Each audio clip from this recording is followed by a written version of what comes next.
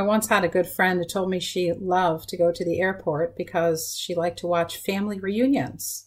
Family reunions make the best stories. This week's Parsha is no exception. We have the reunion in Parshat Vayishlach between Jacob and Eisav.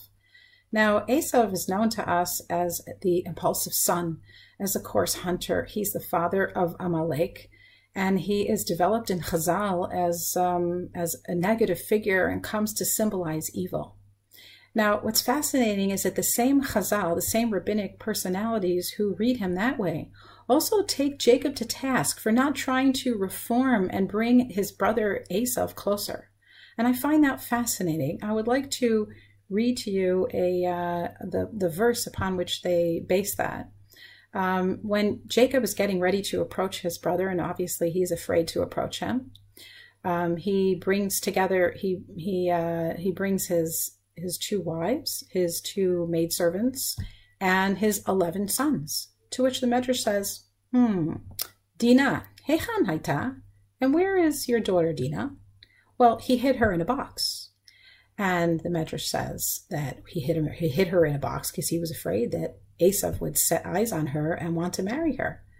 And at that point, they take him to task and they say, had you allowed your brother to marry your daughter, maybe, just maybe, he would have been brought back into the fold. Now, that seems like risky business to me. But it's fascinating that the Medrash opens that up as a possibility. That means they see as a possibility that Eisav could have been included in the covenant. The Sfat Emet, Rabbi Aryeh Lev of Gur, has a very deep reading on the quality of truth which is attributed to Jacob. In Sefer Micha, it says, Titen emet liYaakov, and give truth to Jacob. Jacob is associated with the quality of truth. You can see this in the simple reading of the story also, as Lavan, his father-in-law, is like the master deceiver, and yet Jacob worked for him for 21 years, and he dealt scrupulously with him, despite the fact that his father-in-law was deceitful. I don't know too many people who behave like that. His name is changed from Yaakov, which means to lurk and to do things from behind, to Yisrael, to be straightforward, to be straight with God. Now, the Sfat Emet says that when he encountered his brother, it says, Nichshav lechet ma shenitcha Eisav al yado. It was considered to be a sin that Jacob pushed Eisav away. He should have drawn him near to him. But he says, Haya shafel be'einav. So why didn't he do it? Because Jacob was concerned about self-preservation. And the Sfat Emet says he didn't think enough of himself. Now, there are different ways to go. One can understand self-preservation. The Jewish people have survived through self-preservation. But interestingly enough, this quality of truth, the Sfat Emet, is calling Yaakov to task for not being proactive.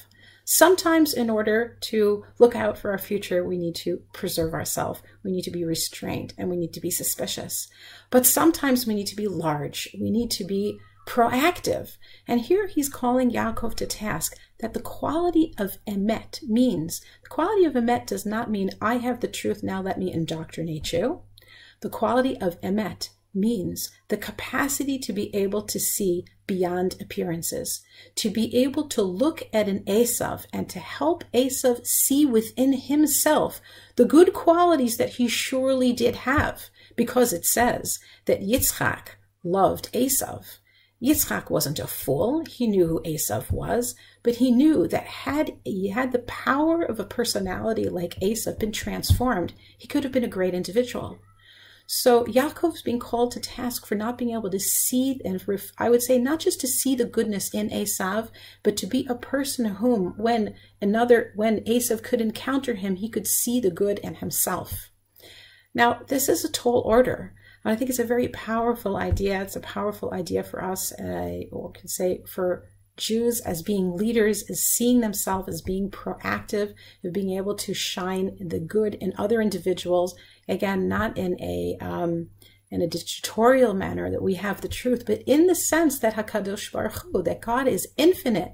So there's infinity in other human beings, and you're able to draw that positive godlike quality out of them and bring it into the world. We need this trait as parents. We need this trait as leaders. And so I hope for us all that we'll be inspired to think about how it is that we can develop this quality of emet. Shabbat shalom.